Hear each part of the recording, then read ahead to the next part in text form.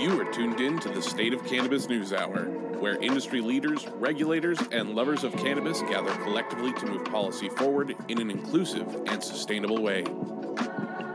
Professionals and canna-curious alike can tune in to hear leading cannabis experts share and discuss headlines, critical industry issues, social topics, and more. The State of Cannabis NewsHour, your daily dose. Hi, and welcome to the State of Cannabis News Hour, where we bring you all the top stories you need to know and talk about them for 4 minutes and 20 seconds. We are a group of experts in different cannabis spaces with a wide diversity of perspectives and life experiences. Our news is bite-sized and infused with a nice mix of facts, opinions, and a pinch of humor. It's Wednesday, March 2nd, 2022. This is episode number 227. I'm Susan Soares, the founder of the State of Cannabis News Hour, author of the children's book What's Growing in Grandma's Garden, and cannabis's favorite grandma, aka Nanogram. If you're listening to the podcast or watching on the YouTube channel, the show is live every weekday at 9 a.m. Pacific Standard Time on Clubhouse. Spark it up with us and over 27,000 State of Cannabis News Hour members if you want to be an audience participant. That's one of the unique things about this show. Not only do we have a panel of expert correspondents, often we have someone in our audience that is intimately involved in our headlines. Otherwise, please subscribe to support our show. We'd love to hear from you, so please leave us a review. Today, we're talking about cannabis sales could jump 22% this year, the complications of polling cannabis, parent confusion over CBD, what's going on with lobbying, Bill, I didn't inhale Clinton comments on CBD and then has it deleted, the State of the Union and what wasn't said, Twitch might be the marketing answer we're looking for, Ladybuds the movie, and many other frosty nuggets. So stay tuned for the full 60 minutes of the State of Cannabis News Hour. The following program contains coarse language and nudity. Viewer discretion is advised. Audience, feel free to raise your hands if you want to weigh in on a headline after it's been read, and we'll try to bring you up to the stage. Keep it brief and relevant, or you might get the gong. Kicking off the show today is Nicole West. She is a cannabis business specialist, part-time firefighter and cat herder, and director of operations at LB Atlantis. Nicole is a veteran in the cannabis industry and is always ready to use her experience to guide others. That experience includes taking a felony for a vague and confusing law. During her brief incarceration, she earned the nickname Jail Google from fellow inmates. What's your headline today, Nicole? Well, good morning, and thank you for the lovely introduction, Susan. Happy Hump Day, everybody. And for those of you in the audience, when Susan says that I'm a part-time firefighter, it's more of a metaphorical thing. I had somebody the other day ask me, when did I start being a firefighter? I'm not, metaphorically speaking. The cannabis industry is burning down. And my headline this morning is coming from Green Market Report from our very own Gretchen Gailey. And it is about the State of the Union that happened yesterday, where cannabis was a no-show. And now I first want to say I am not a Republican, I am not a Democrat, but boy, Gretchen, did you get this spot on. President Joe Biden began his first State of the Union address laying out the numerous ways in which he was working to support the people of war-torn Ukraine. He went on to describe his triumphs in turning around the economy post-pandemic and rattled off several issues that he says needs to be dealt with, like crime, infrastructure, childcare, opioid abuse, veteran care, even going so far as to cure cancer. But the one element that was lacking from the speech, cannabis. Don't get me wrong, I didn't expect Biden to announce the legalization of cannabis or even announce his willingness to finally maintain his campaign promises of decriminalizing pot or releasing those in federal prison for nonviolent marijuana offenses. However, I would like President Biden to open his eyes and recognize that cannabis is one plant that could actually help with the problems that he's described. First, President Biden wants Congress to pass his infrastructure plan to provide us with better roads, bridges, jobs. Who wouldn't want that? Why don't we build the next generation of infrastructure in this country with hemp? The hemp industry is ready to take its place in our roads, our textiles, and our job markets with its inclusion in the 2018 Farm Bill. It's time for President to take this industry to the next level, clean up the muddy regulations, and provide the industry with the super sites that it necessarily needs to scale up and make it a reality. Let this booming space provide the materials you seek and put American workers back to work. So many other Americans, like President Biden, would like us to see finally conquering the crippling epidemic of opioid abuse. However, he continues to ignore the amazing potential of medical cannabis. According to the Journal of American Medical Association, researchers have seen 25% drop in opioid abuse where medical marijuana was legalized. That was not a stat baked up by the back and some hotboxing van read the report. President Biden, please. Study after study has shown medical cannabis helps the pain relief for our warfighters and has gone a long way to help with PTSD. President Biden needs to look at the research of Dr. Sue Sisley, who has dedicated her entire life advocating for veterans and access to cannabis. Her work is providing relief for veterans who have not been able to find the care from the VA. But even her hands were tied when it comes to being held back by the red tape at the DEA and less than ideal government-issued cannabis for her research. He rounded out his speech by talking about finding a cure for cancer. Interesting. I can't claim that cannabis cures cancer, but I know that researchers who've done amazing work in the space, like Mara Gordon, have seen tumors in children disappear and others go into remission for years. We all know friends who have used cannabis to help a loved one obtain a better quality of life, and the time has come right now. These stories remain just stories in the president's mind. I would implore researchers to turn this inspiring mission of curing cancer to look to cannabis as a possibility. For the past 7 years, I have had the privilege of being a part of the industry, nay, this community, and every day I learn some new ways that this amazing plant can impact our lives. It's way overdue for President to step up and out of his reefer madness mindset and learn about what this plant can do, or at least what he promised his campaign. God bless America and God bless cannabis. And that was from Miss Gretchen Gailey. Thank you so much for all of that insight. And yeah, I watched about 6 minutes of the State of the Union, realized I couldn't take listening to much more of it, but this is hugely important, Gretchen. It was completely left out. Shows me that we're not being heard or paid attention to in the way that we'd like. Also, it kind of feels as if maybe our vacuum of sound here, we're not getting to the people that matter some days. And I'm, curious as to when it's actually going to happen. Deschedule or bust is still going to stay on my, continuum. But super curious to hear what the audience or any of the panelists have to say. I'm Nicole West, reports. Good job, Gretchen. Excellent job, Gretchen. And I think Joe Biden just opened the door for Republicans to take this shit on home. Like he left his whole constituency out to dry by not mentioning cannabis at all last night. Period. I mean, did anyone really expect him to mention cannabis at all? I did not. I mean, no, we've got Russia invading Ukraine, so. I didn't expect him to speak about it, but cannabis has been mentioned before in the State of the Union, not by him. But so it would not hurt to start addressing this. And frankly, and those are just a few issues that I rattled off when I was pissed off at 11 o'clock at night when this thing had finally finished. But there are just so many other topics, like Christopher Smith could educate him on childcare and how cannabis could be a good thing, and we shouldn't be throwing parents in jail who are just trying to provide medicine to their children. I mean, it was almost every single issue that he covered. There was a way that cannabis could go better to help better the lives of Americans. And the fact that they just continue to turn a blind eye and refuse to look at it, Dems and Republicans, just pisses me the fuck off. And he's the leader, and he needs to deal with this. Yeah, he could have at least alluded to it, alternative methods, alternative medicine methods or something. He could have done it one time. Yeah, he could have. We were at time, but I wanted to give Michelle 10 seconds. Michelle, from the audience. Just wanted to say that our family and many others are trapped in our own state because we cannot leave without our medicine. For my daughter, it's crazy that a zip code determines where we can access our medicine. I can't visit my parents. I can't visit anybody. It really sucks. They should do something about this.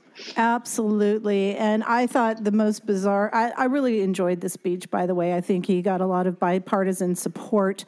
But the last thing that he said was so bizarre. It was like, what did you just say? I thought that was...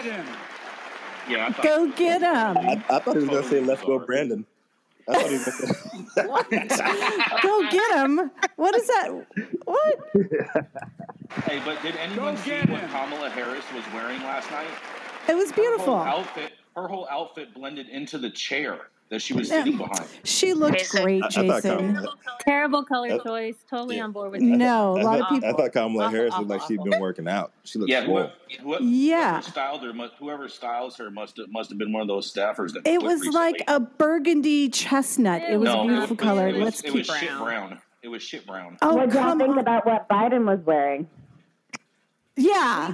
I mean, why are we just talking about her? Aren't you sure that was actually Biden and that wasn't just an AI robot? Okay. We're going to keep moving. We're way over time. Up next is Rico Lamitte. He likes to ask the tough questions that the mainstream media refuses to ask. The self-proclaimed dopest dad alive is here to encourage other dope dads. He's also the patriarch of dad jokes on the show. Find him on TEDx or at one of his Cannavision events, but always find him here every weekday as co-producer of the State of Cannabis NewsHour. What you got today, Rico? Oh, man, so mine's coming out of MJ moment. Cannabis and civil rights groups demand legalization vote on the House floor this month. So in what might be the hottest tag team effort since Jay and Ye did Watch the Throne back in 2011, top cannabis and civil rights reform groups sent a letter to House leadership on Tuesday demanding a floor vote to federally legalize cannabis and promote social equity this month. Not this quarter, not this year, this month. The Marijuana Justice Coalition, or MJC, comprised of more than 20 brand name advocacy organizations. I'm talking ACLU, National Urban League, Human Rights Watch, just to name a few, says reform is long overdue and further delaying a vote will mean continued incarceration over cannabis. On the weed side, its signatories included DPA, Students for Sensible Drug Policy, UFCW, Veteran Cannabis Coalition, and pretty much every other organization with clout in the game right now. Although a cinematic trilogy would definitely help revive struggling theater ticket sales, the two sides are answering to a higher calling. They've united in demanding a floor vote on the MORE Act this month, which passed the full House vote last session, cleared the sponsors panel again in September, and died once again so the debate could live on another day. Spoiler alert, the lengthy letter contains pretty much every advocacy talking point we've all come well of over the last few years, and you can read it in its entirety by clicking the article link and following there. But what's different this round is where last time all the haters clapped back with, "We don't believe you, we need more people." These motherfuckers literally brought the whole damn block with them in what seems to be a maneuvering tactic to force naysayers on record being on the wrong side of history.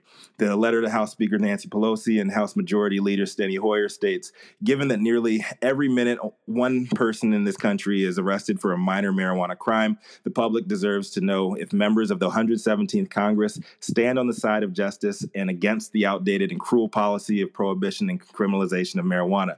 Will we actually get a vote on this by the end of this month? Will Joe Biden's chapped ass lips utter the words cannabis reform before midterms? He sure didn't last night. Will Chuck Schumer's long-awaited CAOA bill ever be more than just vapor? Is Republican supervillain Nancy Mace somewhere laughing at this whole thing as she swims laps in her Olympic-sized pool filled with Coke and Amazon cash? Find out on next month's episode of Canna Kabuki. This is Rico Lamitte, the dopest dad in these LA streets, reporting for the State of Cannabis News Hour. I know my colleagues on both sides of the aisle got something to say about this one. Where are you at, Jason? Canna Kabuki, yeah! Of course, I would like to see more legislation come up for a vote. However, Nancy Pelosi does not like to lose, and she ain't sending more to the floor because she knows it's going to die in the Senate. She doesn't like to look bad sending legislation over to the Senate to die. Not going to happen. It's not going to get a vote. I didn't even know we were still talking about more. But wait, there's more. Oh, that's too funny. That's too good of a soundbite right there, you guys. Roz, what were you going to say? Yeah, I was just going to say that M4MM did sign on. We have been working with the Marijuana Justice Coalition over the last year, and and they really did do a good job in regards to galvanizing. But I do think it's still politics that's going down, and we have two sides of two chambers that we have to get a bill like this across, and I just see on the Senate side just losing steam. So I think I give them an A for effort for sure. It's not supposed to be an E for effort, Roz? It is supposed to be an E for effort. Yes, you were right. Because a lot of these kids are still in elementary school. Don't forget. Well, listen, E for effort, A for effort. But yeah, they did bring the noise this time, and and I think it'll pass. I think if they did a vote right now, it passed last time without the people that were on there. I think it would pass. But we got to go on the Senate side. In the Senate, you got to have 2/3 votes, and I don't see. There's a whole bunch of Democrats on the Senate side who won't even stand up for this, and then you also got to get some Republicans on top of that too. And so I don't see it happening. Roz, you only need 51 votes to pass the Senate. Are you sure? I thought it was 60 votes. For this 51 votes. All right, my bad. Yeah, you don't need a super majority. But people also, I'm sorry, Roz, people need to remember, right? people need to remember when they say the MORE Act passed before, that it passed during a lame duck session, which means that members who weren't going to be around anymore were like, sure, what the hell, I'll vote for it. Doesn't mean it's going to have the same power when those votes actually matter during an election year. 100%, Gretchen. I think it is also too important to note that is the MORE Act, that when it was voted on Congress previously, is the first time Congress ever voted to deschedule cannabis. Well, deschedule or bust. Thank you so much for that headline, Rico. Definitely something we're going to obviously keep following in the foreseeable future. And up next, we have Roz McCarthy. Roz is Minorities for Medical Marijuana founder and CEO. What do you have for us today, Roz? Hey, man, I wasn't even ready, but I got a great story. Hold on one second. We're going to be talking about ladybuds, and I don't know if you guys seen this. It's actually a new show that's going to be on Hulu. Let me just pull up my. Sorry about that, guys. So, Ladybuds, it's a documentary, and happy Women's History Month to everybody, all the women out there that were making history in cannabis, and just give you guys all a shout out. Basically, Ladybuds documentary.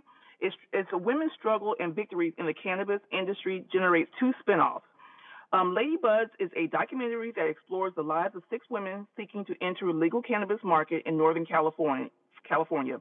The film, shot between 2017 and 19, chronicles the lives of Sue Taylor, Chia Rodriguez, Felicia Carbajal, Karen Wagner, and the Bud sisters Pearl Moon and Dr. Joy Centofanti. Sorry if I messed up names. Ladybud aims to shed light on the problems faced by women who are part of the cannabis industry. As reported by Deadline on February 23rd, the documentary from director and producer C.J. Russo is getting a pair of spinoffs, a scripted comedy feature as well as non-scripted series. Former WME and Endeavor content executive Pipa Lambert is developing a comedy feature based on the documentary titled Hellcat. Women may not be the face of cannabis, but they've always been the backbone of the culture. Before legalization, 36% of leadership roles in the industry were held by women, and that number is now 22%, Lambert said. These growers are as dynamic as they are diverse, and they're truly inspiring. I'm thrilled to be bringing their story, a true and still unfolding David and Goliath tale for our times, to life on the big screen. The second project is a series directed by Wally Eltawashi for Yoruba Media Labs. The project focuses on Sue Taylor and her daily life as a cannabis business owner, providing cannabis access to seniors. I couldn't be happier to know that my film Ladybuds is inspiring adaptations that will allow me to continue to support and tell the stories of these courageous pioneering women Russo shared on social media. This film is kind of nothing like you've ever seen before, because there hasn't ever really been a film that showed such a wide range of areas that just like seeing it through a female lens. In my film, you explore the challenges of the entire supply chain with the women who are directly engaged in it.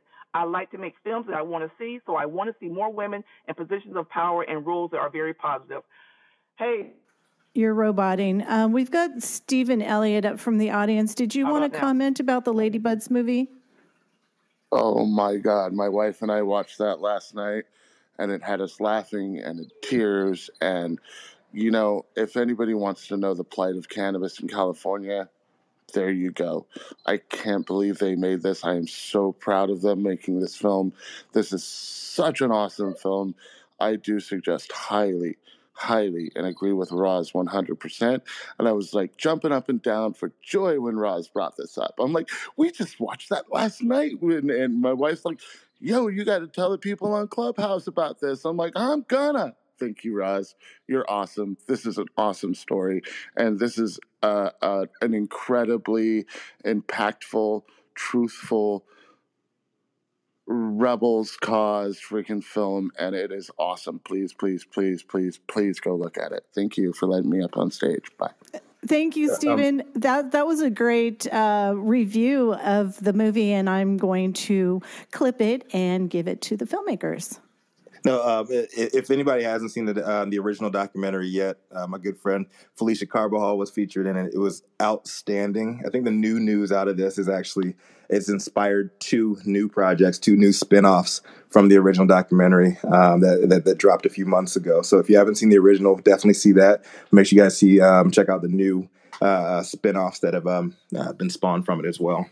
Big shout out to women in the cannabis industry, and shout out to women's. Is it Women's History Month? Is that what it is? Women's History Month. Yes, it is. There we go. Big shout out to the women in the game. Also, too, this movie, I originally met the director when she was in the process of filming this movie. We actually met at jury duty, of all places. Roz, did your sound get better? Did you want to wrap up your story? No, I think, you know what, our commentator who came up on stage, he said it all in several words, and I think it's just great. It's exciting to see something, and so I'm excited. Oh man, love you, Roz. You couldn't hear a damn word you were saying. Are we at the end of time for that one? Yes. All right. He is the cannabis industry's longest continuously running retailer. In Detroit, he's known as White Gucci. In Mar-a-Lago, he's known as Gucci Blanco. To us, he is the industry's very own Kaiser Brose, and he enjoys sipping on the most fresh, desalinized, liberal tears that are passed to him from Gretchen Gailey. You are fake news. Up next is Jason Beck. Oh, that was great. Thank you so much, Rico. And yes, there was plenty of liberal tears to sip on after last night's speech. But my story has absolutely nothing to do with it, even though it does. Where big business groups, unions, tribes spend millions lobbying Congress on marijuana issues. Amazon, Anheuser-Busch, labor unions such as the Teamsters, as well as Native American tribes, are among the dozens paying lobbyists tens of thousands of dollars to weigh in or simply monitor cannabis reform proposals in Congress, as well as their overall lobbying efforts. According to Open Secrets, a nonprofit research group that tracks political spending, at least $4.3 million was spent in 2021 by 22 clients who employed 100-plus professional lobbyists to focus primarily on cannabis reform, up from $3.7 million in 2020. In 2011, the first year for which Open Secrets has lobbying records for cannabis, $35,000 was spent on 3 lobbyists to focus on cannabis issues. Stakeholders in 2017 spent $1.6 million lobbying Congress specifically about cannabis issues, and the spending has continued to climb with at least $15.4 million spent between 2018 and 2022, according to Open Secrets tallies. According to federal lobby disclosure records, the number of organizations, companies, and tribes that spent at least some cash on lobbyists to work on cannabis issues before Congress last year was higher than 50, more than double the number tracked by Open Secrets. The vast majority of those groups, however, also spent money lobbying on other issues pertinent to their business or backgrounds, which makes it difficult to discern exactly how much those stakeholders spent specifically on cannabis-related lobbying. And here's some of the figures for you guys. Marlboro, maker of Altria Client Services, roughly spent around $12 million. Amazon spent almost $10 million. Insurance giant Lloyd's of London came in at a whopping $440,000. And investment titan Morgan Stanley spent $200,000. Then it comes into some industry group spending, and we have companies like Curaleaf spending $280,000, PharmaCann spending a whopping $120,000, and Pax Labs also with another $120,000. And then you have the elephant in the room that no one ever likes to talk about. That's right, everybody. Scott's Miracle-Gro coming in at just under $250,000 with $240,000. And then we have Acreage Holdings with a very minuscule $30,000. Not even sure what they're doing with that. And then we have Holistic Industries coming in at $220,000. And there's 2 major labor unions that already have sizable cannabis industry memberships also spent money to lobby Congress last year. The International Brotherhood of Teamsters coming in at $1.5 million. The United Food and Commercial Workers Union at $760,000. Spent millions last year lobbying Congress, including money that went towards cannabis-related purposes. Molson Coors and Beverage Company, $2.1 million. Anheuser-Busch, Constellation, at least $80,000.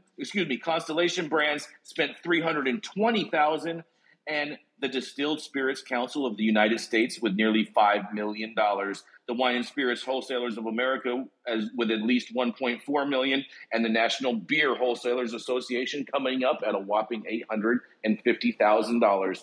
With all this cash getting spent on lobbying in cannabis and cannabis reform, all you have to do is follow the money. And this is Jason Beck reporting for the State of Cannabis NewsHour. All that money, and Joseph Biden ain't said a motherfucking thing about cannabis last night. It ain't enough. It ain't enough. Bro, it costs to be the boss, Rico. When you hear numbers that are lower than $1 million from corporations like Anheuser-Busch and, RJ Reynolds and Philip Morris, when you're hearing less than $1 million, like when, Rico always says, follow the money, like it ain't there, obviously. It's not there yet, at least. I was just shocked that Acreage Holdings only hit 5 digits and not 6 digits. That's very disappointing. They have large salaries to pay out, Jason. I was going to say. Didn't really hear many of the cannabis industry lobbying organizations that collect money from a lot of us with the intention of doing federal level lobbying. Didn't really hear big numbers or their names on that list. Well, their names are on their list, bro, and there was a number of them listed on that list. And I think, I'll have to go back and look. Yeah, they're just taking our money and buying weed with it. It better be good weed at least, bro. Like, fuck. Buying booze with my fucking federal dollars, my federal lobby money. Like, deschedule or bust. Like, don't spend it all on fucking booze. Not deschedule booze. I could definitely see these MSOs taking that lobbying cash and buying actual good weed with it. For their all own right, company. everybody. I have the top 10 companies spending money on lobbying. We have Canopy Growth Corporation coming in at $960,000. National Cannabis Roundtable, $588,000. U.S. Cannabis Council, $370,000. Ghost Management Group, a.k.a. Weed Match, $360,000. Global Alliance for Cannabis Commerce, $320,000. LeafLink, $220,000. National Cannabis Industry Association, $200,000. Columbia Care, $190,000. Kronos Group, $170,000. And True Leave, rounding it out at $160,000. And that's your top 10 cannabis insiders spending spree. Those motherfuckers are playing at Circus. Oh, man. All right. Well, thank you so much for that headline. Actually, do we want to do the relight or jump to Minica?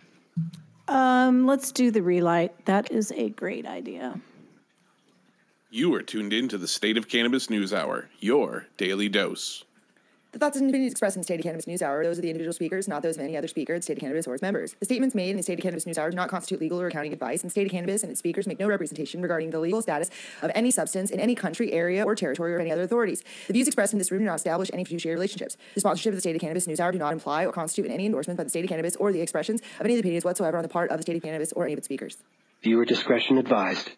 If you missed the beginning of the show, make sure to catch the replay or find us a few hours after the show anywhere you get your podcast or on our YouTube channel. And if you like the content, please subscribe and leave us a killer review. A family raised with roots in Long Beach. A single mother building generational wealth. The first of its kind. Changing lives and enhancing highs. Medicate High Luxury. Meet Canna Express. High luxury cannabis flower and concentrates available now at your local Catalyst dispensaries. Let's keep smoking the news. Well, up next, we have Miss Menica Mahajan, the pot-smoking PhD, political economist, and the founder of Mahajan Consulting. What do you have for us today, Menica? Good morning, Nicole. Good morning, correspondents and audience. I am talking today about data and public opinion. My headline reads, public polling on marijuana is more complicated than you may realize. and this is an opinion piece written by Kevin Sabet of Smart Approaches to Marijuana, also known as SAM. The article appeared in Newsweek. A recent Emerson College poll suggests that Americans are far less supportive of cannabis legalization than other polls would lead us to believe. SAM commissioned the poll, and SAM, according to its website, to give you a little bit of context, aims to prevent the establishment of big marijuana that would market marijuana to children and to prevent big tobacco from taking over big marijuana. It considers both to be the very likely results of legalization. This is an opinion piece, but I dissected it, and I'm going to be representing the data and also some of the methodology that led the author to these findings. The Emerson poll also contrasts its findings against the Gallup data point, and I'm going to come back to that in a little bit. Both polls use the word marijuana instead of cannabis, and I'll go between the two. So Sabet looked at the data and deduced the following. 62% of Americans favored policies other than the legalization of the drug, the full legalization of the drug, meaning support for full commercial legalization, the production, recreational use, and sales, their words, like in stores. This helps explain the defeats of legalization bills in South Dakota and Virginia in February, and there are widespread concerns about big pot. This is the Emerson polling question. Which one of the following marijuana policies do you prefer? The respondents had 4 options. I'll also tell you the raw percentages of respondents for each category, and as I go through these, try to just visualize a bar chart with 4 columns that go from left to right. 13.5% said keep marijuana illegal federally. Yes, 13.5%. Then the remaining 3 categories have some form of loosening of restrictions. 18.5% say decriminalize personal use and possession, making it more like a traffic ticket. 30.1% say legalize marijuana for medical purposes only. And 38% say legalize and commercialize marijuana for production, recreational use, and sales, like in stores. When you take the first 3 categories and call them against full legalization, as the author of this piece does, it looks like most Americans don't support legalization.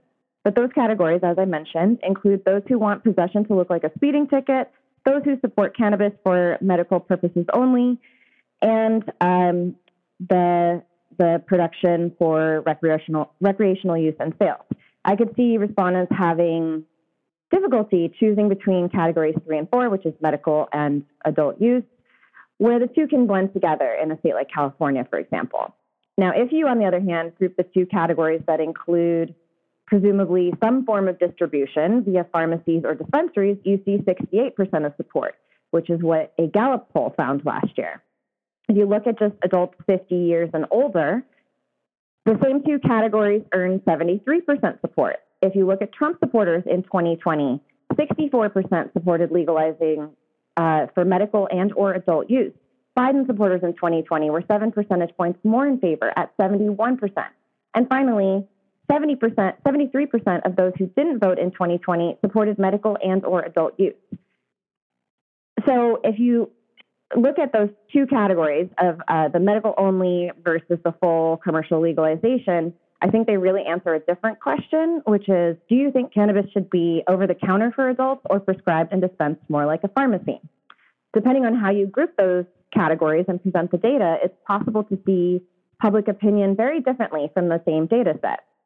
Sabet holds the Emerson poll up against a Gallup poll, and both have about 1,000 respondents weighted by age, gender, etc., to try to be representative of the full U.S. population. Both were conducted by phone and around the same time.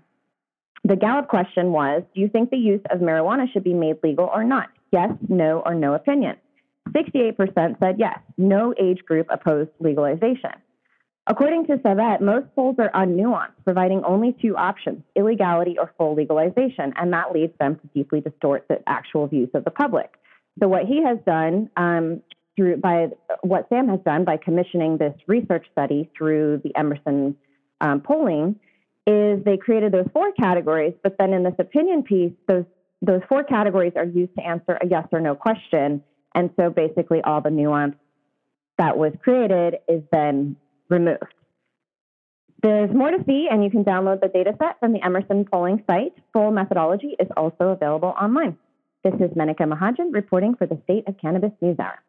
Kevin Sabet is America's #1 prohibitionist, and any information that Project Sam spews out there is only to fuel reefer madness across this country and is total 100% fake news. If I believed in polls, then Hillary Clinton would be president. Polls are bullshit. It's all in how you interpret them. I mean, in this case, actually, the poll shows something different. But if you pull the categories the way that this gentleman did, then you can tell a different story. All of their research is skewed to show one point, and that is that cannabis should remain illegal and should never be legalized. That's their whole objective of Project Sam. They're fucking crap. Was that poll wiped down before the next performer came to the stage? I was so gonna go there, Rico, saying that polls belong in strip clubs. Yeah, polls are for dancing, y'all. Damn, I got rid of my stripper sound effect. What the fuck is a stripper? What is a stripper sound effect? Oh, no. I'll try and find butt it. clapping? Butt clapping. Da da da da da da da. You know that song. Yeah, that's sorry. Heel clacking is a stripper. Can you do heel clacking? His name is Kevin Sabet. Kevin Sorbet. Kevin, kiss my fucking ass. Oh, fuck. Thank God we agree on this, Jason. Take one thing away from this, which is that less than 15% of Americans, according to this poll, support keeping cannabis federally illegal. Nice wrap up, Manica. Nice headline. Let's keep smoking the news. Our next correspondent is an educator, brand strategist, healthcare consultant, founder of the Cannabis Business Council of Santa Barbara County. And I know it's Women's History Month, so I'm saying this in the least patriarchal and misogynistic way possible. She's also the State of Cannabis NewsHour's very own pinup girl, known for bringing the data, not the drama. Up next, it's Liz Rogan. Thank you so much, Rico.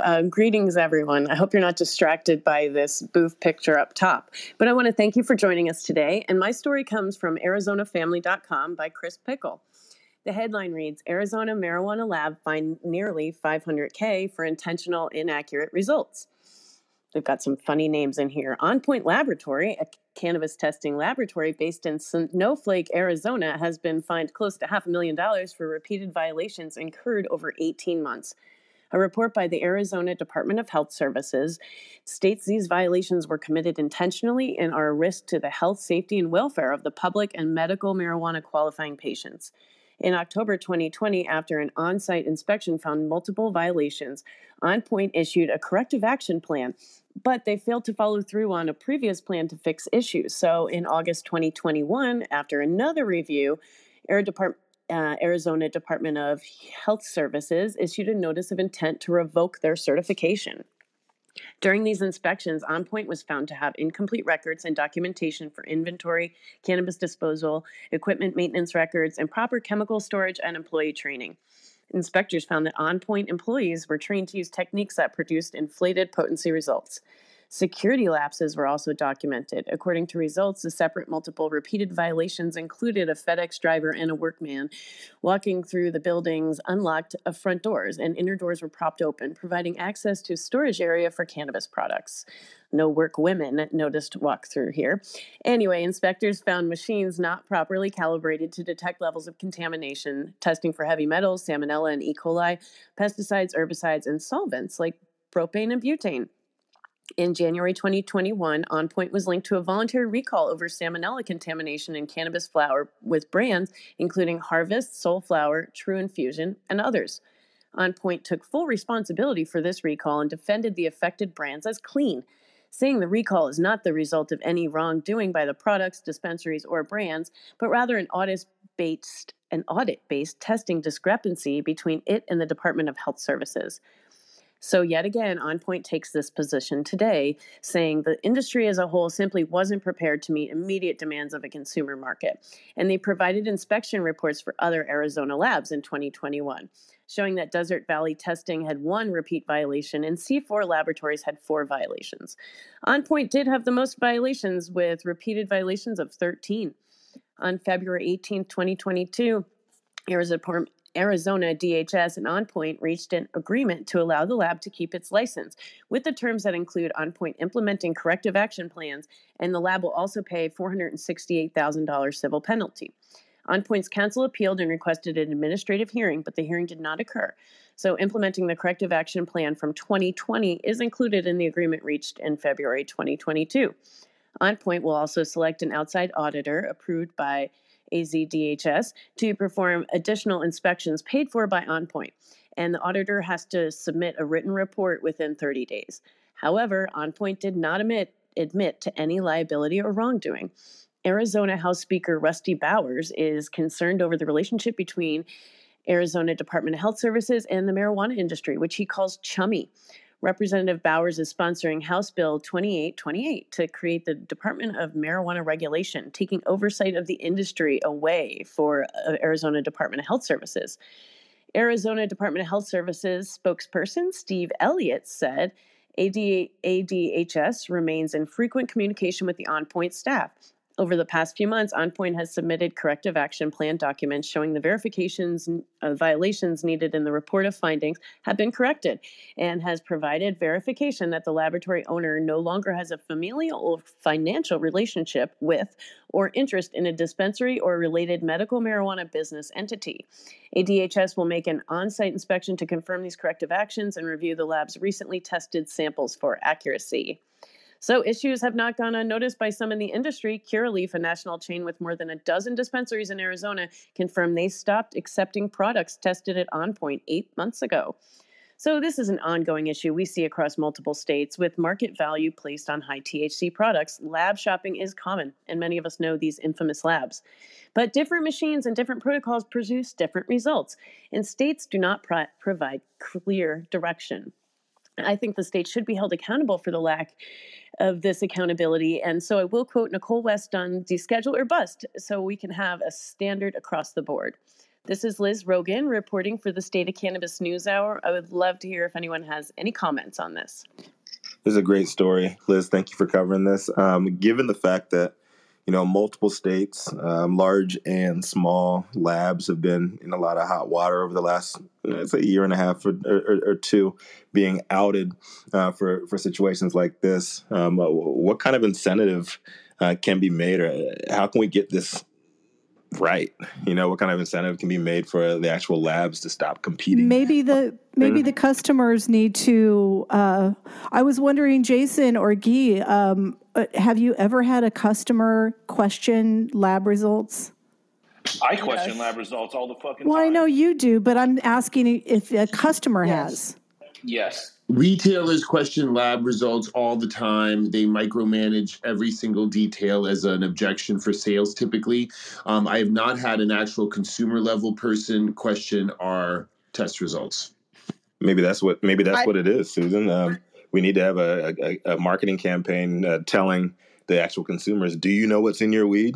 I've had customers question everything from the wanting to see the actual COAs all the way down to I had one product that was on a shelf for a company I was consulting for that they had taken the wrong Prop 65 clause off of another type of chemical, and it was on the jar of weed saying that there might be propane or arsenic in the jar of weed. And I had a customer come back and be like, why is there propane in this jar? So some consumers are, but it's very rare. But and with that said, there was 20 pounds of this product sold before one person noticed that the warning label said that there might be propane and arsenic in the jar of weed.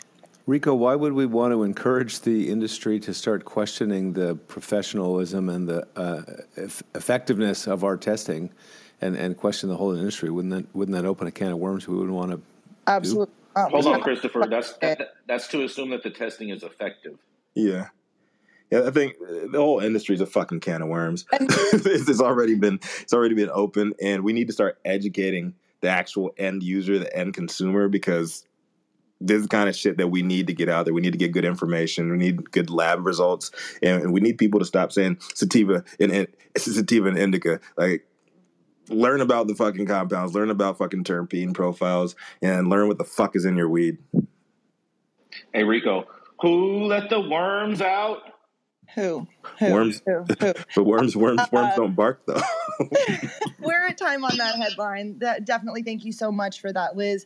And we're going to go ahead and hop to our next correspondent, who is also the author of my headline today, Miss Gretchen Gailey, Washington Insider and the founder of Panoptic Strategies. What kind of spice you bringing for us today, Gretchen?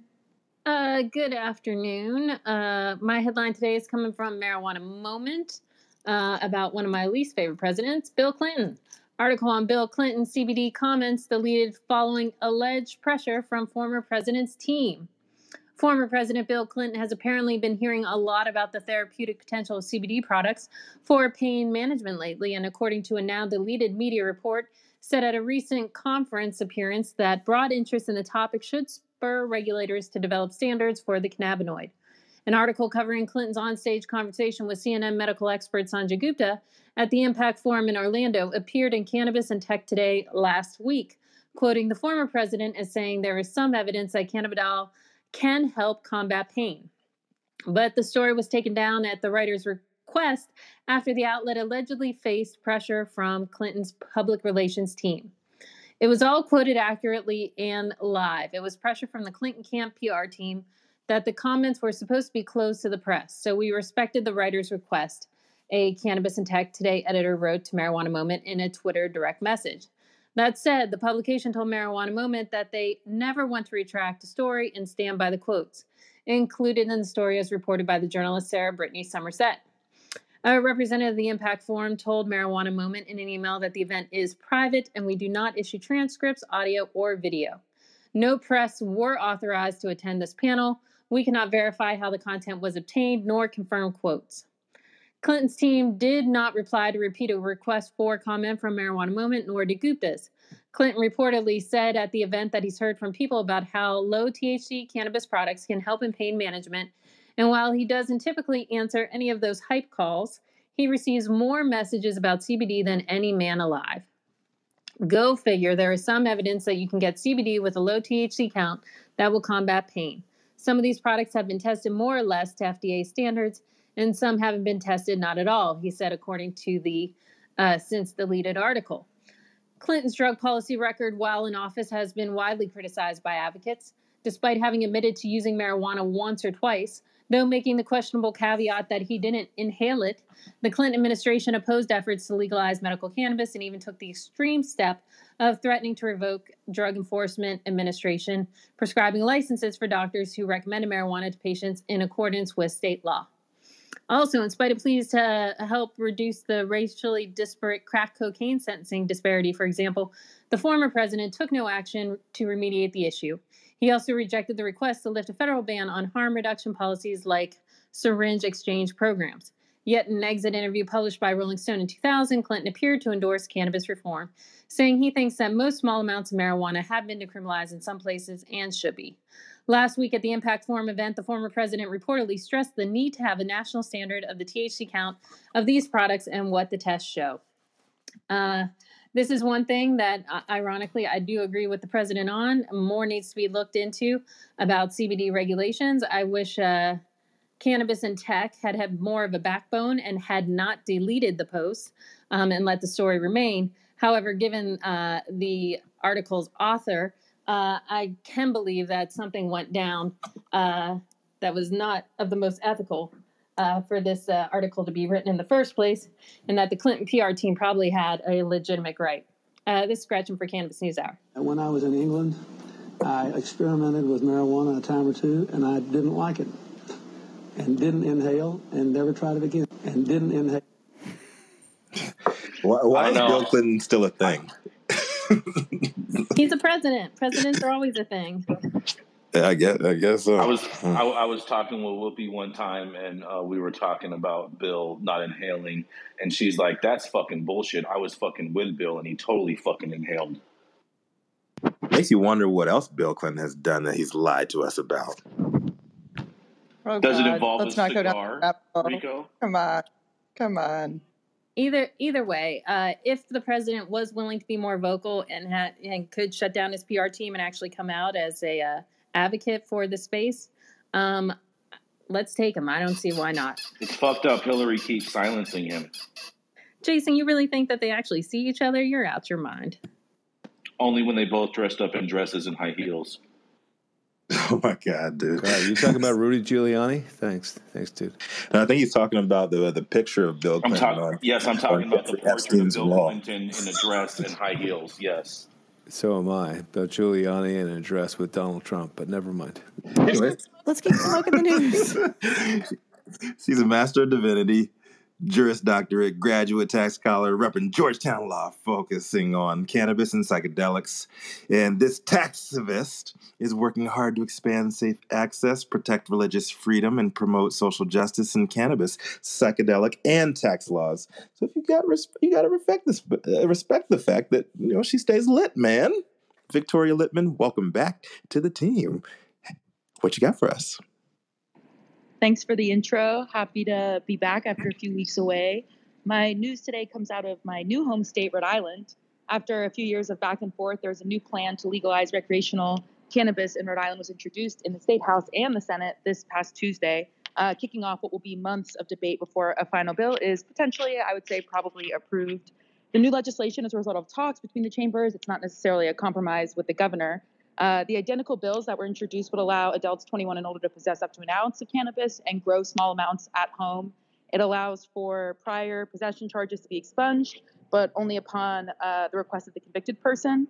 So the state sponsor said the new bill's process would be virtually automatic, where they would actually allegedly be able to seek the expungement online. The governor's recent version made the expungement automatic. A total of 33 cannabis retail stores would be allowed to open under the new proposal, which is a pretty decent number given the small size of the state. You can drive across the whole state in 45 minutes. And that number includes the existing 9 compassion centers, which would be allowed to seek hybrid licenses to sell medical and recreational. The remaining 24 licenses would be awarded by a newly created 3-member Cannabis Control Commission, and they'd be distributed through existing geographic zones that were determined for the state medical marijuana lottery, which has yet to actually be finished. There'll be 1 new dispensary from each of the geographic zones and 4 retail licenses in each zone, and at least 1 worker co-op and 1 social equity applicant in each zone. It's unclear exactly how the new commission would decide which applicants are granted the licenses. The bill leaves it up to the new commission to decide. The governor's proposal, which was introduced as part of the budget bill last month, would utilize a random lottery, which we know how well that's worked out in other states. But the other difference, too, with the governor's bill would be that they would keep oversight of the industry under the Rhode Island Department of Business Regulation, which has a cannabis regulation office that runs their medical program now. So that's still the major debate over who's going to oversee the licensing of retail stores, and that still hasn't been resolved. As I said, the shared bill between the state Senate and the state House had a new independent commission and then also a cannabis office under the Department of Business Regulation. And there's a 2-year moratorium on new cultivator licenses, which are issued to businesses who grow cannabis and sell to retailers. And they already have 70 licensed cultivators who are only currently able to sell to the existing compassion centers, which are just a handful. And the new bill, like all the other proposals, of course, would tax cannabis roughly 20% and a new 10% cannabis tax on top of that and sales tax. And I'm running out of time, but this is progress, not surprising. Who knows what will happen to the medical program? I'll be talking more about it, so stay in the loop. Thanks for letting me report on Rhode Island. I'm Victoria Littman, State of Cannabis NewsHour. Thank you so much, Victoria. And sorry we're rushing you off. We just want to make sure we get to all of our correspondents. And up next, we've got Guy Ricourt, co-founder and CEO at Papa & Barkley, legacy turned legal. What do you have for us today? Hey, good morning, Nicole. Good morning, Susan. Good morning, Rico. Today my article comes from Benzinga, and it's about the BDSA report. Global cannabis sales will jump 22% in 2022 and grow to $61 billion by 26. So no surprise that in the whole world, most of this revenue is being generated here in the U.S. However, the whole world is now involved with a compounded annual growth rate that's growing more than 16%. Here in California, we continue to be the largest contributor in the U.S. The article does go on to give some good numbers. I suggest you read them. Since we're short on time, I'm not going to go too deep a dive, but legal cannabis in the U.S. will surpass $28 billion in 2022, an approximate 20% growth over 2021. 2021's was $24 billion. BDSA forecasts that the USA will reach $46 billion. California, which launched its adult use market in 2018, will remain the largest contributor to overall U.S. sales growth. Several other markets are expected to be major contributors to the total U.S. sales by 2026, with the top 4 contributors growth to be New York, New Jersey, Florida, Michigan. Canada Legal sales, also an estimated $3.4 billion in 2021, are projected to climb to $4.7 billion in 2022 and nearly $6.3 billion in 2026, a compounded annual growth rate of about 11%. The international markets are currently at about $1.4 billion in 2021, growing to $2.2 billion in 2022, and by 2026, $9.5 billion. So you can see that the U.S. is the majority of this proposed $61 billion and this current 29 million around the world. So we are definitely selling cannabis here domestically, hopefully soon internationally, if these laws ever get out of the way. But when I look at these numbers, not only here at home, but worldwide, the people have spoken. They've spoken with their dollars. People are buying this cannabis. We are not forcing cannabis on these people. And of course, I would remind us the BDSA only tracks compliant sales. And if we know that the traditional market still continues to outweigh the compliant market, so people are buying cannabis and they should just have safe access. I know we've said that a gajillion times on this show, but I'll say it again. Safe access is the only answer to all our problems. This is Guy Roquert reporting for the State of Cannabis NewsHour.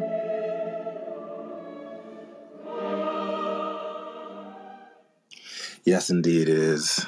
It should be for everybody. Up next is Brandon Dorsky. He is the CEO of Fruits Labs and a cannabis and intellectual property attorney repping Long Beach. What you got for us, Brandon? My headline comes from greenmarketreport.com. It's Twitch unlocks cannabis marketing. Twitch, a live video streaming service that focuses primarily on video games and is a subsidiary of Amazon, may present a viable avenue for marketing cannabis on social media. William Zorn, a content creator for Twitch and a sales marketing executive of cannabis marketing agency, wrote a post about the marketing potential of the platform. It was Zorn's way of challenging cannabis marketers to look outside of the core social media sites into things that are a little bit newer and more exciting. He shot off a couple statistics, including 54% of gamers use cannabis, and there was an 86% increase in cannabis use before or while playing video games between Q1 and Q3 of 2020. Zorn said that Twitch's age gating of content is a highly effective tool for parties marketing cannabis because Twitch allows creators to market their materials for mature audiences, and you can also include a warning in your content for mature audiences that requires users to press a button to continue after that warning. That allows cannabis businesses to completely age gate content. He went on to discuss how you could use Twitch in a variety of ways. Cannabis brands could launch their own channel, they could drop directly into chats or streams for free and host subscription giveaways, or they could just go and try and find content creators that are comfortable with aligning with them. Zorn pointed out that not all content creators would welcome it, but some would certainly be open to it. He said cannabis companies jumped into his streams, and that's how some organic marketing was born on his own streams. Twitch's terms of service are intentionally more friendly to cannabis. Their policy allows and permits for smoking weed during a live stream, so long as it occurs in a country or a region where cannabis is legal. Snoop Dogg took advantage of this in 2018, where he lit up while he was broadcasting from California, and the content remains on Twitch today. Overall, the article was a repost of Zorn's evangelical support for Twitch as an alternative and less frustrating social media platform for cannabis marketing. So cannabis businesses, if you're listening in and you don't yet have a Twitch channel, go ahead and create one because it might just be your most viable way to stay alive in the social media ecosystem. This is Brandon Dorsky reporting for the State of Cannabis News. Who's on Twitch? Who here is on Twitch? All those social media companies could do this. They could all do it, just what Twitch is doing. I'm on Twitch, and I've had a couple videos just about like products, and I did a review, and it's pretty rad. Twitch is a really decent platform. It is one of the original streaming for games, so you can watch people compete on video games, but it has evolved into so much more than that. You can learn. There's training. There's people teaching all kinds of social media things. Twitch is rad. I'm all for Twitch. Twitch is for the cheering. Well, while we wrap up, let's do an ending poll. Audience, why don't you raise your hands if you use Twitch? That was a really great show. If you missed any of it, make sure to catch the replay or find us a few hours after the show anywhere you get your podcasts or on our YouTube channel. And if you like the content, please subscribe and leave a review. A big thank you to all of the correspondents that comb through the news every day to bring you just what you need to know. A big thank you to Nicole and Rico for co-producing the show. and our pinup girl, Liz Rogan. Thank you, audience, for being our eyes and ears when there's news in your city, county, state, or country. Your addition to our show makes the State of Cannabis News Hour news you can trust.